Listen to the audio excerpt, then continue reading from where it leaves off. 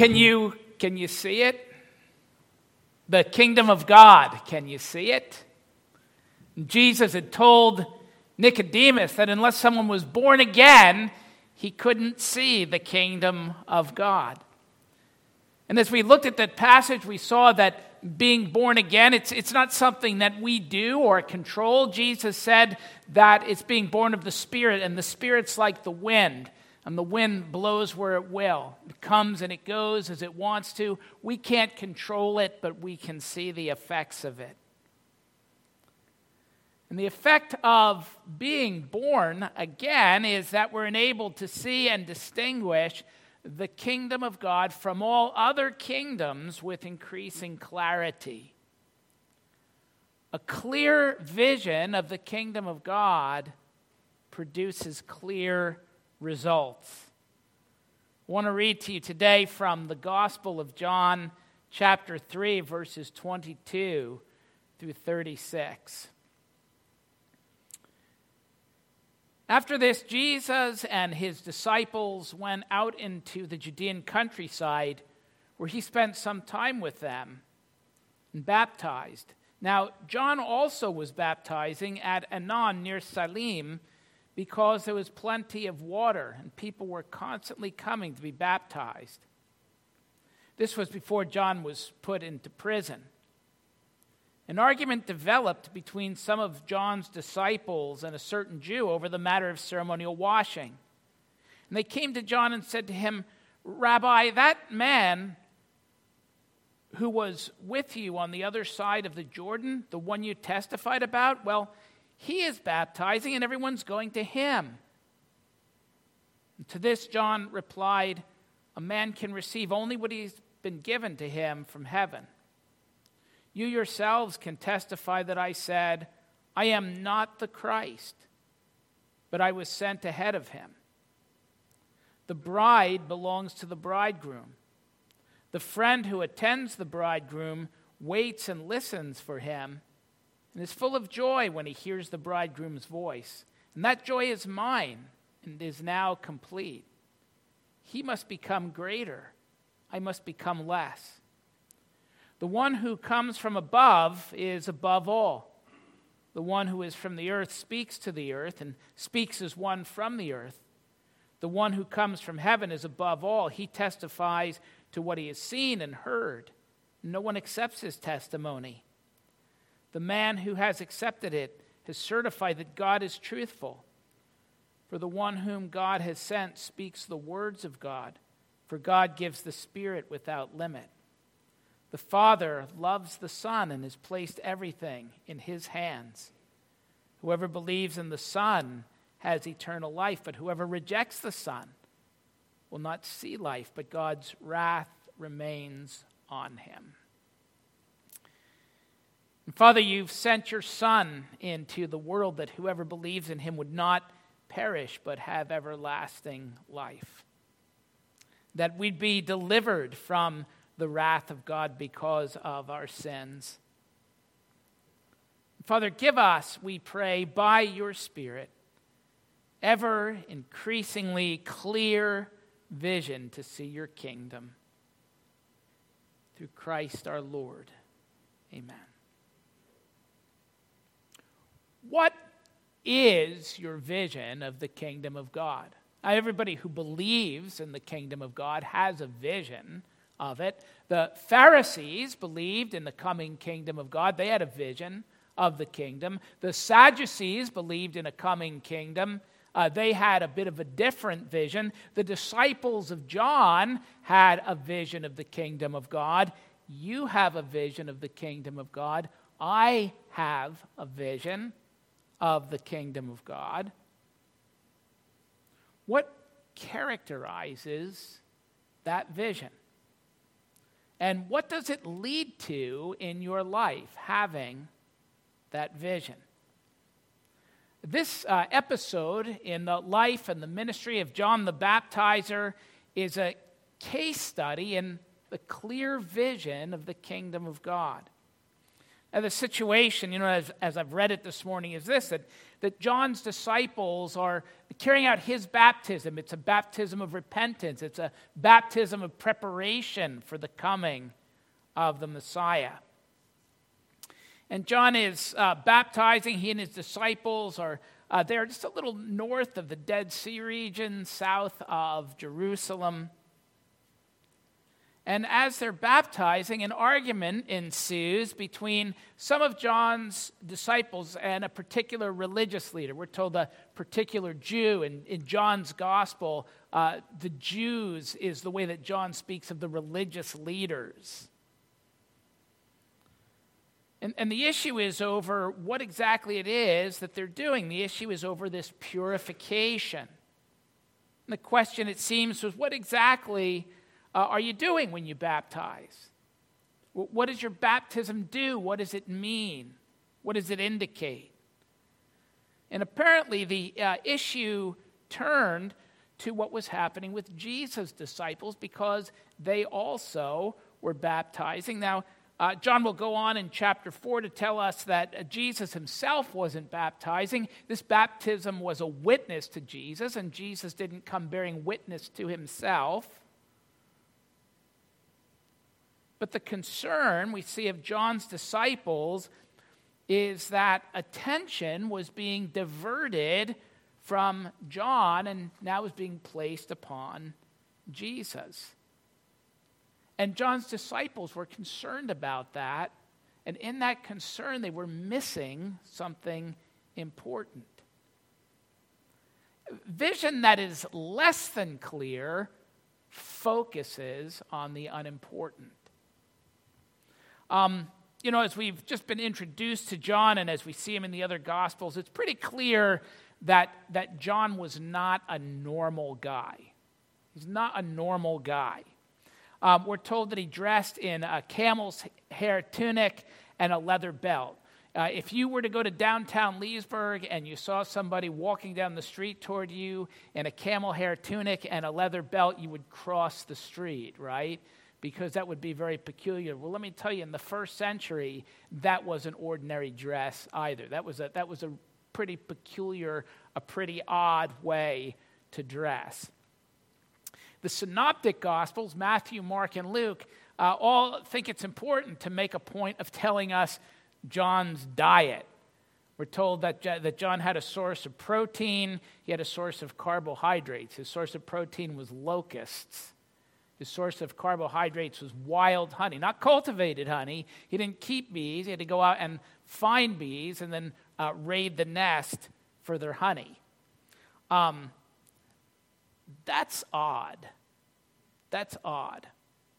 You picture John as I picture him, if I take this information, and I said this before, that John must have been a fairly emaciated guy. I mean, I don't imagine that he's gorging himself on locusts and wild honey.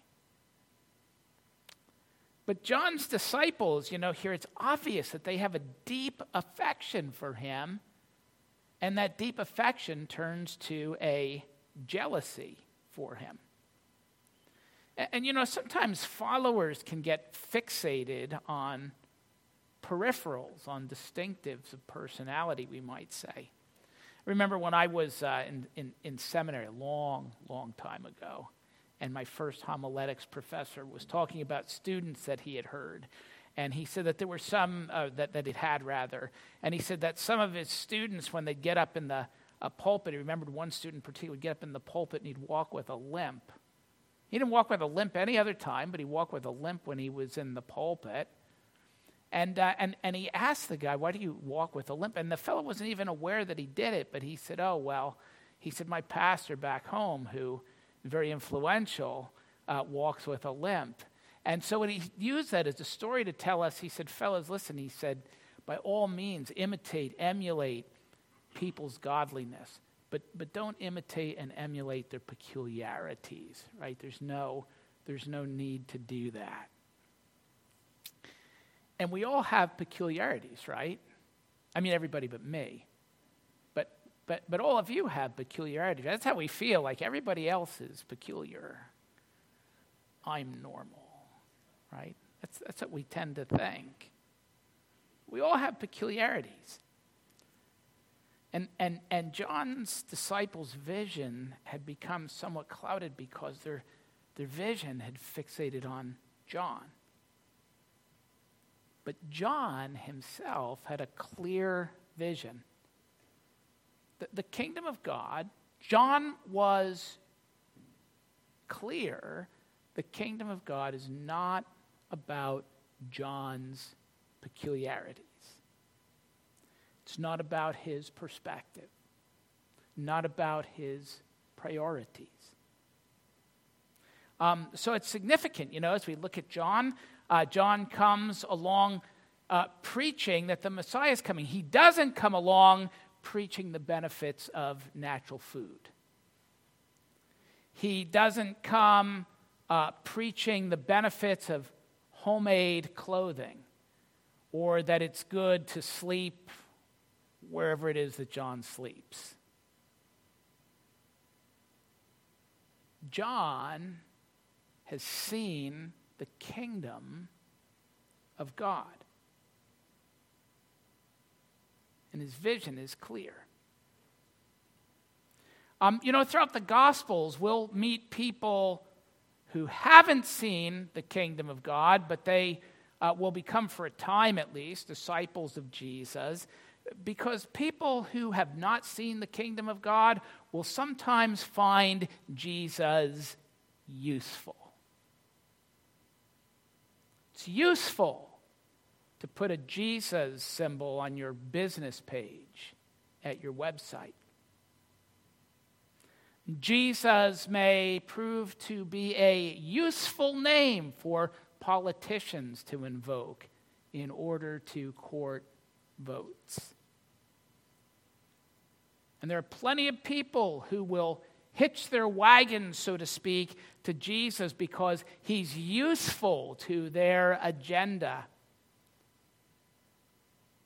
but will turn around and shout, "Crucify him," the moment he stops being useful. But John is not one of them. John has seen the kingdom of God. And he's got his own peculiarities, his own proclivities, but he doesn't confuse them with the kingdom of God. I suspect, as we're not really told very much about it, but I suspect that Matthew, one of the 12, who had served Rome as a tax collector, and Simon the Zealot, who, as a zealot, was ready to take up arms to expel the Romans from Israel, both became followers of Jesus among the 12 in his inner circle. And I would imagine that both of them still had some residual different perspectives on their relationship to Rome. But they saw the kingdom of God. And they didn't confuse those perspectives with the kingdom. And because he had seen the kingdom, John says to his disciples, "Look, he must become greater, and I must become less." That's what my whole ministry was about, John said, it's pointing to him.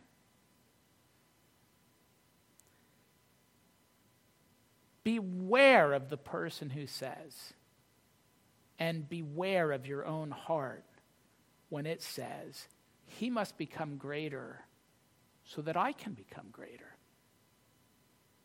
He must become greater so that my advantage can become greater, my comfort may become greater." The Pharisees had a vision of the kingdom of God. The Sadducees had a vision of the kingdom of God. You and I have a vision of the kingdom of God. Is it a clear vision? Is it a good vision? Is it a right vision? No one can see the kingdom of God unless he's born again. And a clear vision of the kingdom of God produces clear results, as it did in the life of John. If John is an example of someone who's clearly seen the kingdom of God, note with me, if you will, 3 things about him. The first thing, and I've mentioned this already, is John's silence. His silence on things that don't have anything to do with the kingdom. John doesn't come preaching the benefits of his wackadoodle diet. He doesn't come heralding the benefits of wearing rough clothing. He doesn't extol living out in the desert as a moral necessity. When it comes to the kingdom of God, his message is only, look, the Lamb of God who takes away the sin of the world. Now you say, well, what does that mean, that I can't talk about anything other than Jesus, or have opinions on anything else? No, it doesn't mean that. But it does mean don't confuse your peculiarities with the message of the gospel. Don't confuse your peculiarities with the kingdom of God. And be careful that others not get the impression that in order to be a Christian means that they have to embrace your peculiarities.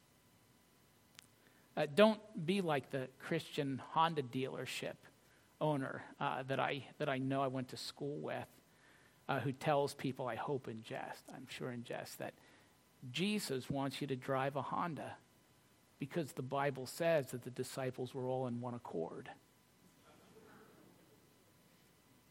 Right? I take it that's a joke. I hope it is.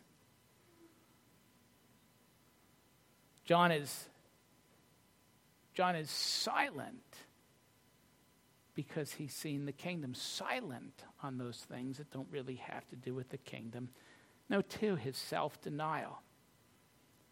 John doesn't revel in his popularity, but he points to Jesus at the very start of this gospel when the Jewish authorities in Jerusalem sent priests and Levites to ask him who he was. We read in chapter 1 that he did not fail to confess, but he confessed freely, I am not the Christ.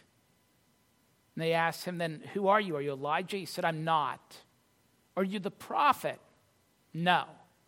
And finally they said, who are you? Give us an answer to take back to those who sent us. What do you say about yourself? And John replied in the words of Isaiah the prophet, I am the voice of one calling in the desert, make straight the way of the Lord. And so we see when his disciples come to him and say to him with concern that people are going to this other man, John said, a man can receive only what he's been given from heaven. You yourselves can testify that I said, I am not the Christ, but I was sent ahead of him. And the bride, that's these people here, they belong to the bridegroom. And the friend who attends the bridegroom waits and listens for him and is full of joy when he hears the bridegroom's voice. And that joy is mine, and it's now complete. He must become greater. I must become less. John did not seek to use his unsought celebrity to aggrandize himself or his own ideas. Instead, he stayed the course of same-saying, and that's the third thing I'd like you to note about John, that he was silent on things that didn't have to do with the kingdom, that he engaged in this self-denial pointing to Christ, and that led him to this same saying. That would be a pretty literal translation of the New Testament word for confess. The word confess means to same-say, to say the same thing. I think it's not a stretch to say the same thing that God says. When we confess our sins, what we're doing is we're saying the same thing about them that God says. And we saw in chapter 1 that when people came to John to ask who he was, that he confessed, he said, did so freely, that I'm not the Christ. And you see that John's message is essentially the same as that of his master. When Jesus was speaking with Nicodemus, Jesus said, "For God so loved the world that he gave his only begotten Son, that whosoever believes in him should not perish, but have everlasting life. For God did not send his Son into the world to condemn the world, but to save the world through him. Whoever believes in him is not condemned. But whoever does not believe stands condemned already, because he has not believed in the name of God's one and only Son." And John says, "The Father loves the Son and places everything in his hands. Whoever believes in the Son has eternal life. But whoever rejects the Son will not see life, for God's wrath remains on him." John doesn't add to the message elements of his own agenda. He doesn't subtract from the message things which may hurt his popularity. John saw the kingdom of God clearly, and it produced in him clear results in his life. He saw the kingdom of God. Have you seen the kingdom of God? You know, it might be that as we've been considering these things, your conscience has told you, I'm not always silent about my peculiarities and proclivities. There are times that I've confused them with, and I've presented them as a part of the Christian faith. Or your conscience might tell you that I have not always denied myself. Sometimes my interest in Jesus' kingdom has been how it could benefit me and serve my agenda. He must become greater so I can become greater. Or your conscience might tell you that sometimes I've added to that message or left things out because it served me to do so. I haven't always seen the kingdom of God clearly. It's not always produced clear results in my life. Does that mean that I've not been born again?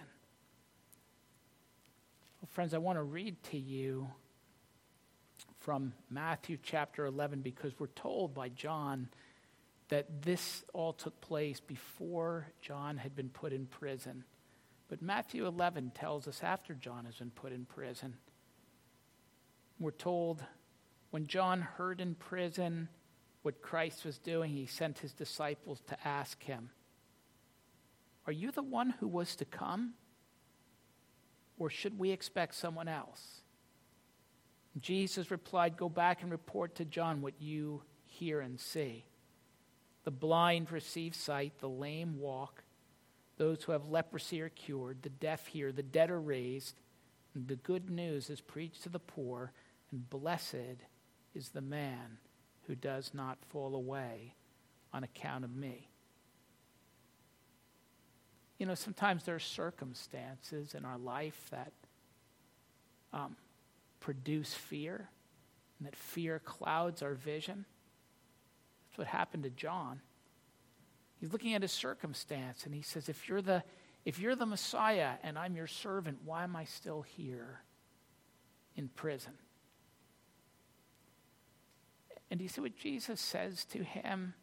That the solution is to walk by faith and not by sight. Walk not by what we see and perceive in our own circumstances, but walk by faith in who he is and what he has done. You know, that's why he's left us the Lord's Supper, to bolster our faith. In this supper, you who know Christ are called to see him by faith, and by faith to see what he has done. The times and circumstance in which we live today easily blind us to the kingdom. And there's a lot of fear. There's a lot of fear on the part of people who name the name of Christ. And friends, I'll point out to you that the Bible tells us that God has not given us a spirit of fear. That if you experience fear, it comes from somewhere other than God. But God's given us a spirit of power and of love and of sound discipline. The times and circumstances easily blind us to the kingdom.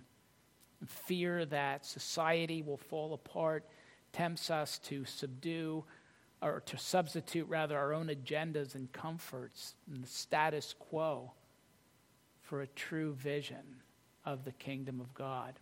And I read some time ago that a fellow said that what some people call repentance is really just returning to an earlier stage of disobedience in the church today. In the early 3rd century, Origen of Alexandria observed, Jesus is autobasileia. That's a word that he coined. It means Jesus is himself, the kingdom of God. To see Jesus as he is, for who he is, without agenda or without desire for anything other than to gain him and to do his will, is to see the kingdom of God. And if you've seen the kingdom of God, but mist has clouded your vision, open your eyes to see him in this supper. And by the grace of God, the mist will clear.